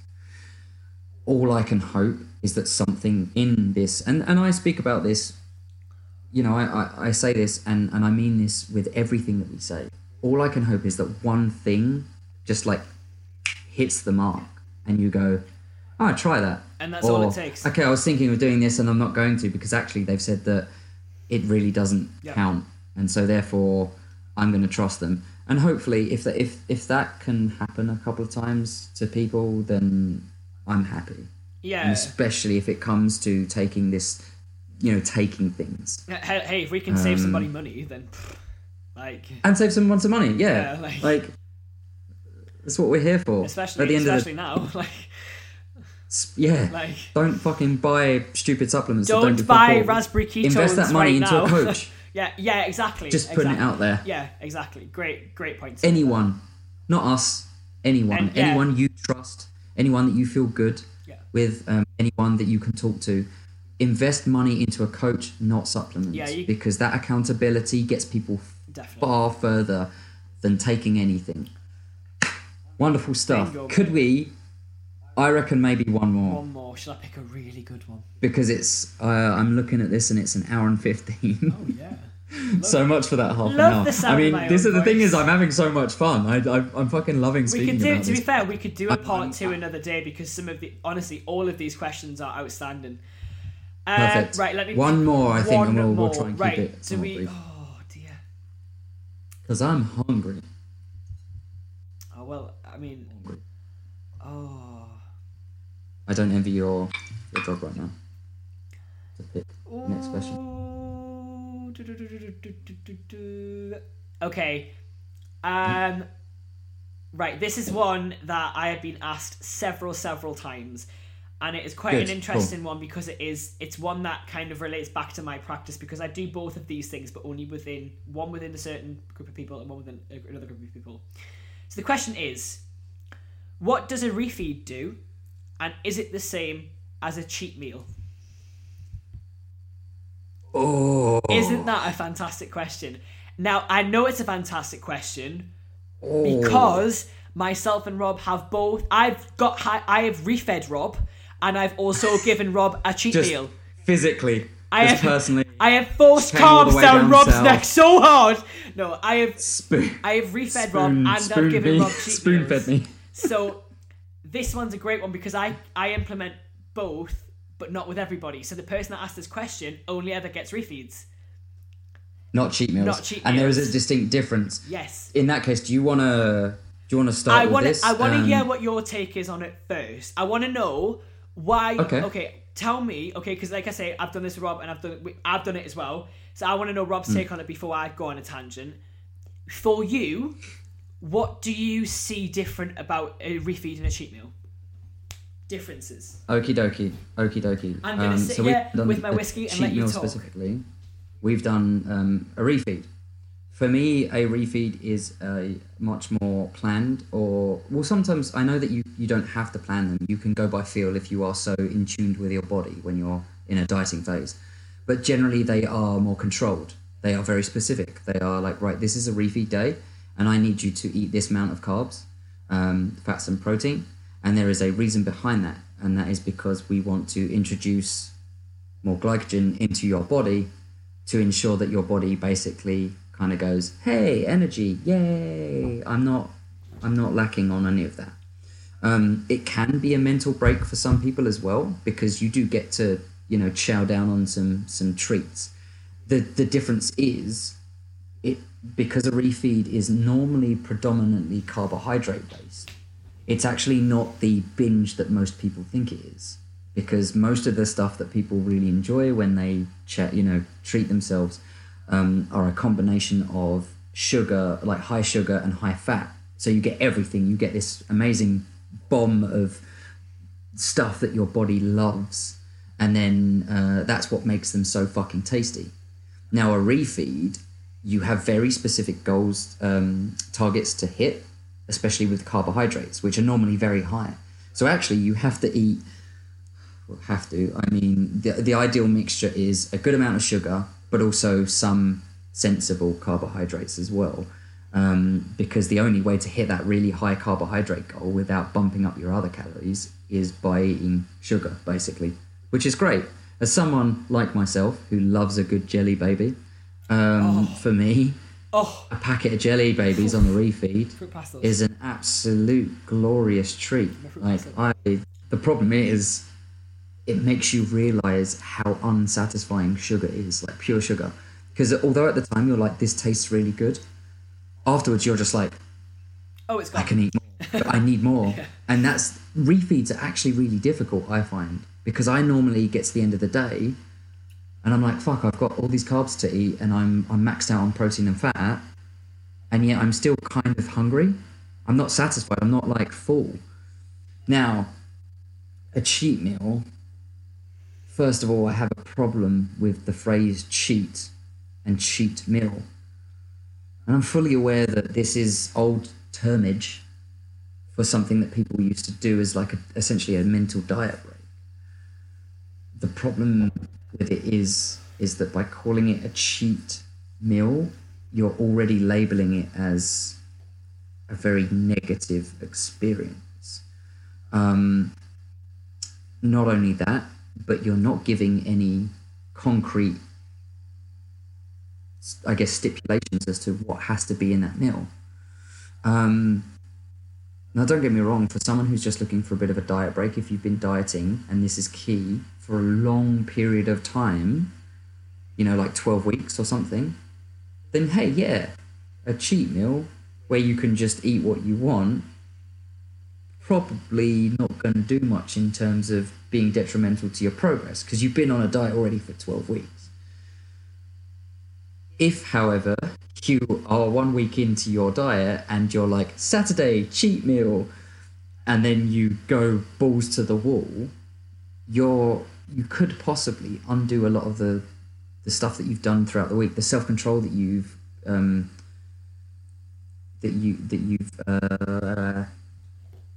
shown, I guess, throughout the week, and then therefore not actually being as much of a deficit as you thought. It's a comedy thing, but have you ever seen the Butterfield diet plan? Oh my god, yes! I can't believe you've seen the room temperature water. Thing ever. I can't believe you've seen the Butterfield diet. Anyone watching or listening, if you have not seen it, please pause this right now and go and Google Butterfield diet plan on YouTube. I loved you already, but I love you even more now. But to sum it up, it's basically a diet plan. It's a comedy. Again, please let that be known. Where he, like, the portions and the food is basically bare minimal throughout the week. And he's literally like, for dessert, ice cubes with sweetness. Ridiculous like that. Yeah. And then, is it Saturday or Sunday? Saturday is treat day. It's treat day. You have 12 hours to consume as much food. 24 hours. 24 hours. 24 as much hours food to as consume humanly as possible. much as you want and whatever you want. And he's doing like fluffy ruffs, potato grids, bonbons, Scotch eggs. Like, yeah, mystery meat. Mystery meat. And he's stuffing himself. And then he set an alarm, and when that 24 hours is over, the alarm goes off and he has to put his fork down. But he's absolutely stuffed his face with all of this shit. Yeah. And then he's like, and then you do that all over again. But the meal plan is like hilarious. It's like a square of lean turkey square breast, of ham, a single baked bean and low sugar sauce. Drink room temperature water. It's the great thing about it is it's a caricature of the way a lot of people think, and that is. What is the word? Not neglecting themselves, but restricting throughout the whole week. To a massive blowout at the weekend. And that's because they think that that's the way that it needs to be. Whereas actually, myself and Sophie like to try and get across, whether that be via these things or via when we work with someone, this thing of like, look, you can have these things that you really enjoy. You should make, if you're on a quote-unquote diet, or your diet should consist of a combination of, yes, sensible, good whole foods, but also those things that you really enjoy. As long as you have them and you're still hitting your goals, you can do this. Because then when you hit the weekend, instead of feeling like, oh my God, I have been without my treats and my enjoyable meals, and then going batshit crazy and basically binging, you won't do it, because you're just like, yeah, but I get to eat things that I really enjoy every day and I'm okay, I'm cool. And so therefore, over time, that adds up to keeping you on track to where you want to be. So yes, it's a caricature, but if it's actually quite good commentary on, I guess, diet culture. Oh, there they are. It's true though. Like, so it's. I mean, what you said about cheat meals there is everything that I could say about a cheat meal. They are a fantastic. Yeah. They are a fantastic tool if you know how to phrase it correctly. I'm gonna say that because if I were to implement a cheat meal with one of my guys, I don't tend to say the phrase cheat meal. I tend to say off plan or free meal. I tend to go for free meal. I think that works out a little bit better. Okay. Just what I like to say. And language is everything when I think it is because the second you say cheat, they go, oh, cheat is therefore outside my scope of dieting. It's already naughty, so I can go as naughty as I physically want. Yeah. Now, a cheat meal to somebody could be a homemade burger and fries. A cheat meal to somebody else could be, this means I get to smash in 2 Dominoes, pack of cookies, ice cream, this. Honestly, I'm that person, so triggered. Talk dirty to me. Excuse me. I mean, it's, there's a spectrum, isn't there, with everything. Yeah. And no, actually, that's a really, really good point. A cheat meal for one person is so vastly different to someone else. So subjective. A cheat meal for a 130-pound powerlifter who is likely on a lot of food across the day, a cheat meal for them versus a 56-kilo young girl. I don't care how good your appetite is. For one person, it's a beer. Like for one person, and you know, I get to have a glass of wine tonight. So a really good example, I actually just gave, and I used the term free meal. I just gave one of my athletes an Easter egg. Nice. That was their free meal for the week. Yeah. Free, and notice the term meal as well. It's not. It's not a day. It's not a meal. It's not a period of time. It's an item that I'm classifying as a meal. I'm not saying this afternoon you can have whatever you want, because the second it's 12 o'clock, they go, bingo, get the fucking cream eggs in, fucking no. I do not like that. And it comes back down to the fact that I'm a complete and utter fucking control freak. Yeah. But also, if you build a relationship with the individuals that you work with, you also know what is within the realms of maybe triggering old habits, and also what could potentially bring back some things that you've worked incredibly hard to kind of just suppress over time. You've worked with someone to build an incredible relationship with food. So if you've got them tracking quite relentlessly, you've educated them regarding food, you've educated them regarding food sources, what makes them feel good. If you were to say, now I know for a couple of my lot, if I were to go, this afternoon you can have whatever you want, everything I've taught them would go out the window. Potentially. Right. Now, they know me well enough to know that I would never let that happen. It's quite easy to kind of throw the info book out the window for a minute and go, oh, well, she said I can have whatever I want, so everything's on the table type thing. And the following day, it becomes that kind of guilt cycle. They've overeaten, they feel guilty the next day, so therefore they overcompensate the following day. And then they find it kind of difficult to get back into routine. Whereas if I give them, look, I want you to have one free meal this evening. It can be a pizza, for example, a pizza, a burger and fries, a this. And because they've worked with you for a period of time where they know that I really place a lot of emphasis on digestion, satiety,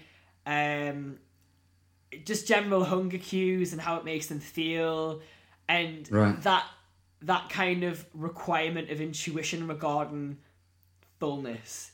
So if I said to them, get a free meal in, and they went, oh my god, a meal, she hasn't said I can't have this and this. So if they went a meal, they're going, okay, let's have a 3-course meal. I had, now, and she was a girl with a big appetite as well, and I mean a big appetite, and I would never put her past her when she started with me. And she said, I ordered a pizza, and I got 2/3 of the way through it, realised that I was getting full, was just before I got a little bit nauseous, so I gave the rest of the pizza to my partner. And my partner asked me if I was drunk. And I was like, that is such a huge thing. Even for me, Yeah. if I had been told I have a cheat meal, and if I don't really bank on this cheat meal and go all out, then I've wasted the opportunity. No. It served its purpose. You've had some food off plan. You feel good, so you're not at the point where you're nauseous. Yeah. You don't feel like you've overindulged. So the following day, you don't feel the need to kind of over-restrict. And you get straight back to routine the following day, and you actually feel better the following day. You've got a little bit more sodium in your system, likely. You've got more carbs in your system, a little bit more fat in your system. Muscle glycogen's a little bit fuller, so potentially the following morning you're going to look a little bit more muscular, which to some people, including myself, is predominantly the reason for that kind of cheat meal. It's not so much for a mental break anymore. It's so that we have a little bit more of an aesthetic about it, because when you've been dieting for a while and stuff, your one fear is that, I'm going to lose muscle mass, and the one argument we have with ourselves in the mirror every single day is, I'm getting small. I'm just getting small. Every day I'm like, yeah. No, don't go. And All my gains. All my gains. And the likelihood of it is you haven't lost anything. It's just because your muscle glycogen's fat and it needs filling back up. So to fill that muscle glycogen back up and to stand in the mirror and go, whew, you're just like, pizza, baby. That's the bodybuilder that I thought I was. But also it comes back to what we've spoken about on a previous episode, which is the emotionally satisfying aspect of it. Yeah, so we talked about anatomically satisfying and emotionally satisfying. Yeah, so you've got the feeling of just being full. So volume of food, where vegetables come into play, and fiber. Where you're just like, cool, I feel like I've got a lot of volume in me. Yeah. If you hate every meal that you have, you're just gonna want to eat more, and so therefore you need that balance of the two. And so therefore meals like that are really, I think, integral to keeping that going, because your client in mind probably went, feel pretty fucking good after that. I enjoyed that. That was pretty. They were like, I love cool. you. That was so I'm much now better back. than It's so much easier to get back on track the next day, rather than if you just, took that away from someone for 8 weeks or 12 weeks or however many months you needed to work with them. They're gonna just be like, nah, fuck this, mate. I'm done. I'm so done. So yeah, there is a very important distinction between refeeds and cheat meals, or free meals, as you like to put them, which I definitely think is a healthier mentality. It's just something that way of wording it. It comes naturally to me now. Like cheat meal doesn't tend to. I mean, I use it with myself. It's such an old shit term, though, isn't it? It is an old term, and it's something that I use it with my bodybuilding coach and stuff, because it's just it's me. Do you know what I mean? It's not something that triggers me. But that's because you have the understanding of it, and he knows that I have the understanding of it. And I think if I didn't, he would potentially swing it another way. He would say, "I'm going to give you an additional meal," for example. He wouldn't necessarily say, "Let's get a cheat meal," or that type thing. It depends on what your audience is, and I think as long as you know how to communicate with the client base that you are, particularly with a refeed as well. I mean, some clients, you can't necessarily tell them that you're giving them a refeed, because they go, refeed, refuel, lots of food, boom, boom, boom. Right. So you just tell them I just say, for today, this is your macro split. Or for Saturday, this is your macro split. Honestly, mate, sneaky. It works wonders. Yeah. Absolute wonders. Most of which they go, oh my God, but likely it comes down to I program something maybe a little bit more taxing on the following Monday or the Sunday or whatever. There's always a purpose for it. Always. Yeah. And I think that's the key thing. That I feel like, I mean, actually, to be fair, for either of the ways of phrasing it, whether it's a refeed or a cheat meal, there needs to be a purpose. Oh, completely. Yeah, completely. If you're just chucking out cheat meals because you're just like, I'm so fed up with my diet, that's not a great way to be using them and to utilizing them. Yeah. But if you have a coach who understands you, and can be like, right, I can gauge by our chats that you're struggling a little bit, your energy's starting to wane, your sanity is starting to wane, your sleep is being affected. This is why a good coach will not only just be like, did you hit your calorie targets and did you go to the gym this week? Yeah. They're like, what's your mood like? What's your sleep like? Yeah. because these are greater reflections on how this dieting phase is going more than anything else. Like, how is your performance? And if everything's falling to shit and you are struggling as a human being, then they are much more likely to just be like, maybe we went a bit too extreme. Maybe this person can't handle this. They need a little bit of a bump. I'm going to give them that. Yeah, I think it's a reflection of the person who's coaching you or who's advising in the way in which they implement them. Usually that you can see the strategy behind it, and it's knowing when to play that card, because if you play it too early, and there's nothing wrong with playing it too early and then realising down the line going, I could have saved that for a point where it was more beneficial. That's fine. You live and you learn with the person that you're working with. But it's quite interesting to see when an individual, in your opinion, needs a refeed or a cheat meal or a free meal or whatever versus somebody else. It very much depends how long you've been working with the person. So if you think, oh, that person's been dieting for quite a while now, they had quite a significant weight drop this week, performance is maybe on the point of overreaching, and you've got quite a heavy taxing session the following week. For me, that would be enough to say we have a small bump in food for maybe 2 days. I'm quite a big advocate of a 2-day refeed as well. I quite like a 2-day refeed, because then the individual doesn't feel like that for 1 day they've kind of gone all out, and that I quite like to say, if I was to, my aim is to maybe get an additional 700 grams of carbs into an individual across the space of a week. 100 grams of carbs a day isn't a huge amount, so I quite like to split a 350 and a 350 across 2 days, often on a weekend.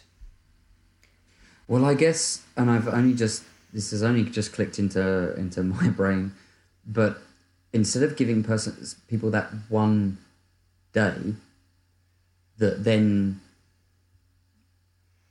is much more of a big deal to them, if you do that across 2 days, their brain goes, it's just routine. It's routine. This is fine. Routine. This is normal. This is okay. Whereas if you're just like, this is the 1 day that you have to really make it count, it's much more of a big deal for people.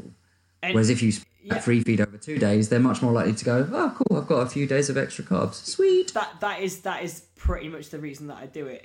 And again, a lot of what I do comes down to digestion and satiety as well. I'm not going to, if I know an individual struggles with digestion anyways, or they really struggle with meal volume or meal frequency, if I was to put 700 grams of carbs into 1 day, I know they wouldn't hit it. And I know that's pretty difficult. 700 grams of carbs is 2,800 calories in carbs. I mean, unless, and I'm jelly babies. I'm not the person that's comfortable in having 700 grams or maybe 600 grams of that 700 grams coming from high GI values. I don't think it's. You'd be buzzing off your tits. Yeah, exactly. The crash would just be. It would make you feel like shit. So there's a better way. There's a better way to implement it, and it's knowing. Yeah. But if you do have an individual that you think could get that in, and needs to get it in within the day type thing, so that they don't trail over to the following day and think that, oh, I can do it for the rest of the week. Again, it's knowing who to implement it with and knowing how to implement it. There's no right or wrong answer with this. I think that's why it's so difficult to kind of tell somebody how to implement a refeed and how to implement a cheat meal type thing. There is no kind of golden rule with it. The only golden rule is know who you're working with and know how to adapt the change that you're trying to bring about and the impact upon the body that you're trying to bring about. If you're trying to fill out muscle glycogen, and I mean brim muscle glycogen without spilling over into subcutaneous water because you've probably whacked in too many carbs, is it a better idea to slowly implement through the week to gauge someone's carb tolerance? Or do you go balls to the wall for 1 day, see what happens, and then scale it back? It depends. Yeah. What do you want to get out of it? How will the person react to spilling over? How will the person react to not being as full as they would have liked to have been? You need to know how they're going to react in all of these scenarios. You don't need to know, but it serves you incredibly well as an individual who's coaching somebody to know how they're going to react in that scenario in order to prevent what could potentially happen, to prevent the aftermath. Afterwards. Yeah, prevent the aftermath. And it's why knowing and having a good relationship with your coach and vice versa, as a coach, having a good relationship with your client is so important, especially when you're getting to specifics or like very, very, very specific goals, because then you can gauge these things better, because it's not just a case of I'm going to give you this to do this thing. It's how are you going to react as a human being? And everyone reacts differently to these things. And so therefore, ideally, and it's not that it will be 100% right all the time, like you say, like sometimes you get it wrong, and that's just human nature. It doesn't mean you destroyed the goal. Yeah, and it serves quite a good purpose to get it wrong as well. Get it wrong because then you learn. Get it wrong early, and then following on from that, you've got an alternative approach that can potentially work better off the data that you've collected from the first attempt. Yeah, people seem to wear your mistakes with pride. Like well, that's it. The great thing about this whole thing is that you can adjust and go as you go along. You know, this fear of just like fucking up or failing, and then that's it. You're done. It's just so unfounded. Yeah. The great thing about health and nutrition or fitness and trying to achieve a certain goal, whether that be body fat focused or like strength based, is that if something doesn't work, you can adjust it. That's it. Progression comes in so many entities. It isn't limited to, did you go forward in this? No, well, that's it, you're a failure. Like, it doesn't, did the scales drop this week? No, well, that's it, you're a fat cunt. Like, it doesn't work like that, Like, there's more to it. There's so many different aspects of it and so much to take from it, whether you intended to take a particular lesson from it or not. I mean, God, I love posting photographs of my first show. Oh my God, I was basically obese on stage. Like, I love but you know what? Wait, was I there for that one? You were. I think, yeah, I was. I was, because, I'm an awesome human being and an awesome friend. You're my favourite person, you know that. And... Oh, you. But, what I learned from that show... I learnt more from that show than I have from any other show that I've done following that. And every show that I've done following that, I've looked a million times better. And probably more than anyone could could say to you. Nobody could tell me that I wasn't fucking peeled on stage. I had to do it. I had to go through it. No, but even just like in terms of information, if someone was like, "Oh, this is what you've got to do, and this is the process," that doesn't hit you emotionally. That doesn't make that experience stick. Going up there on stage and then being able to reflect on that is going to make you go, right, I did this is my outcome, this is what I did like, this is what I didn't like. And this is the same with anyone, even if you're just trying to lose a few pounds. Like, you've got to go through that process. Absolutely. You've got to find these things that work for you, and it links to something that I posted on Instagram, really, and kind of gutted that if you're watching this and you don't have me on Instagram, hook a brother up, that you didn't see that. Shame. It's not a simple... Because knowing what humans are like, it's not just a case of just executing the thing. Yeah. Yes, if you have that control over yourself, and so for simplest way of putting it, me and Sophie have been doing this for a lot of years now, and we have tried a lot of the things, and we know what works for us personally, and we know what doesn't work for us personally. So now when we want to get to a certain goal, especially if we're talking about fat loss, we can now go, I'm going into a fat loss phase. I know that I need to execute A, B, and C, and I'm going to switch over to that mode, and that's it. I'm on a fat loss phase, because we've found out what works for us and what doesn't work for us. If you're coming at this completely anew, and you're just suddenly in your lifetime deciding that you want to get a bit stronger, maybe lose some body fat, then it's going to take longer. Because you're possibly going to do things that don't work for you. I don't want to say make mistakes, because, again, it's define mistakes.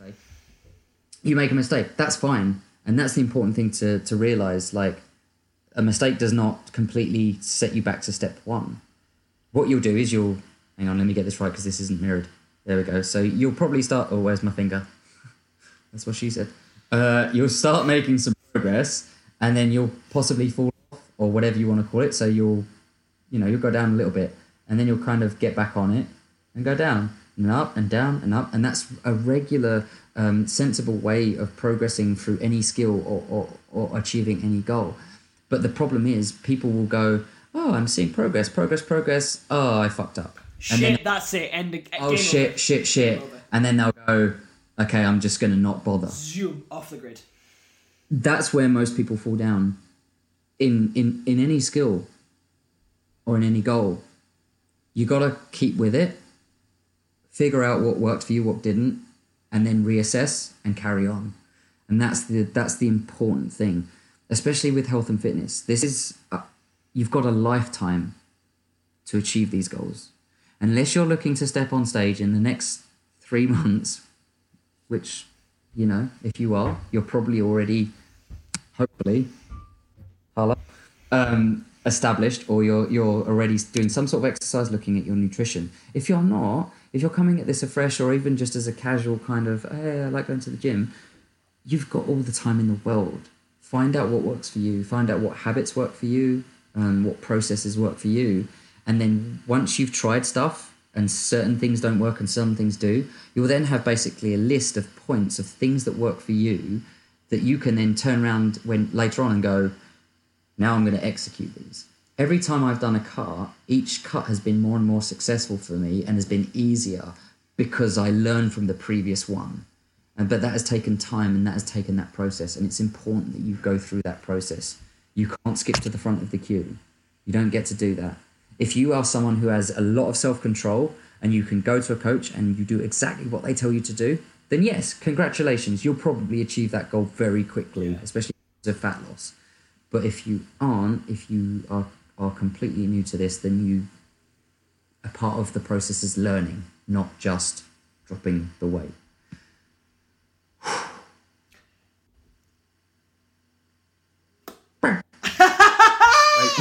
In.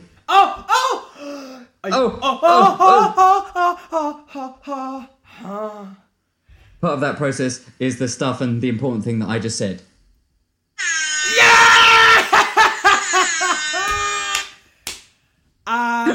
I don't think we can. No, I go mean, any further now. Like honestly, that set the tone for the episode. That is like. I had planned on this being a very short. We said it'll be like half an hour, of episodes because we had specific questions, but honestly, it's been a fucking blast. There've been some awesome questions. Really, yeah, definitely not what I expected in terms of questions. So we definitely have to do a part two. I definitely want to say that. Like, honestly, we did we cover 4 questions there?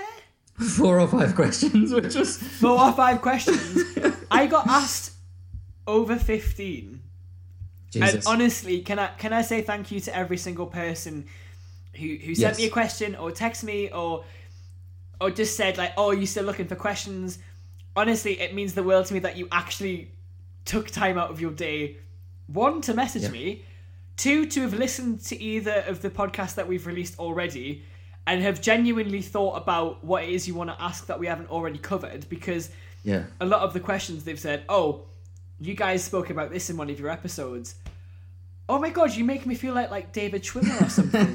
I feel like Ross there were some Geller. awesome questions there. There were some genuine. Like, I was expecting the generic stuff, which is great because then we just knocked stuff off and just been like, hey, this is what you need to do. Any question is great for us because we love to talk about things in any kind of level of detail. But what they asked us there was fucking good, I think. They were some awesome, really questions. good. We'll definitely do a part 2 at some point. Oh, for sure. If you have tuned in, thank you so much. If you're listening to this a few days later, thank you so much. Yeah, thank you for lasting an hour and 50 minutes with us. I mean, that have come off the back of this. We are good-looking people, but an hour and 50 minutes of looking at us is a stretch. Christ. Isolation is tough, but that is a stretch. If you do have any more questions or anything that has maybe cropped up because of this episode, then again, please always feel free to message either of us. Absolutely. Having this stuff because it means that we know what people are struggling with or what they want clarified. I've fucking loved doing this live. I mean, I'd love it for if people, we clarify. Maybe I'll clarify in the description section that people can add questions. Just a shout out to Richard Baker for Oh yeah, Rich! messages. Thank you, Most Rich. of them have just been comments about how much of an arsehole Sophie is with her training and her programming, I haven't had a look. which is beautiful. What does it say? But but if you do have any takes a long time questions, to train then again, please chuck us a message. That's a great place to wrap up, I think. Thank you, Sophie, for having a chat. Thank you for hosting. I think I should do more podcasts on wine because I've. It didn't feel like nearly 2 hours, did it? Honestly, I feel No. like it just. We started talking at like 6:45, and it's now 10:45. Like, what? Damn, son, I need some food. So anyway, I need to finish my I'm whiskey. gonna leave you with that thought. You need to finish your whiskey. Yeah, Gain I really, really poured a glass a lot larger. What than is mine. it that Arnold Schwarzenegger said? When you're a baby, you drink milk. When you're an adult, you drink whiskey. Get to the shopper. No, let's never do that. Oh, that was so horrible. I'm going to leave it there. I'm going to leave that turd to float throughout the airwaves. Yeah. But anyway, it's been fucking awesome. I've had an absolute blast. I've had a I hope sick- that you've learned something as well. A sick night. Rob, where can they find you on socials? You always do this to me. So my Instagram is FTA Fitness, and so is the old Facebook. If you want to ask or speak to me about specific fitness-related questions, that would be the best place to go. Sophie, where you at? Oh, we've lost them. Oh no, it's gone dark. I can hear you. I just can't see you. It's all right. Carry on. You've got the pod. Are you back? You froze there for a second. Yeah, I'm fine. I'm good. You froze for a second, that's all. Yeah. I don't know what you said, but I'm going to presume that you asked where you can find me. So you can find... I'm going to presume because I'm popular. You can find me on Instagram, Platts_PBs. If you want to drop me an email, I know people... I have had a few emails, actually, which is quite nice. Awesome. PlattsandPBs@gmail.com. If you want to catch us on Facebook, it is Platts, Beans and PBs. It would mean the world to us if you left us a little review. Even if it is, you guys were on live for 2 hours, it was a fucking joke, what you's playing at? How you's got nothing better to do with your time? Guess what, son? No, we haven't, because we're in isolation. We haven't got anything better to do with our In a time. northern accent as well, if you're in your best northern accent. that would be Please. great. So Platts, Beans and PBs is the podcast specifically. Yourself on Instagram. Platts_PBs. Platts_PBs. I know it's very confusing because your Instagram handle is very similar to the podcast, but the podcast is Platts, Beans and PBs. Great. Yours is Platts_PBs. Correct. That's all the official stuff done. Thank you for tuning in. Yeah. Or thank you for listening to this at some point in the near future. Hey, Pet. Where I pressed. Oh, Rich, I've got so much Rich. time. I've got so much time for you, Rich. You fucking know that, honestly. Thank you so much for tuning in again. And Champion. if you've made it, champion. If you've made it to 1 hour and 53 minutes, then you're a fucking champion. Thank you all again, and we will see you very, very shortly in the near future with potentially part 2 or with our next full podcast and next topic. Mwah! Sending love to everyone. Take care of yourselves. Look after yourselves. See you later. Good night.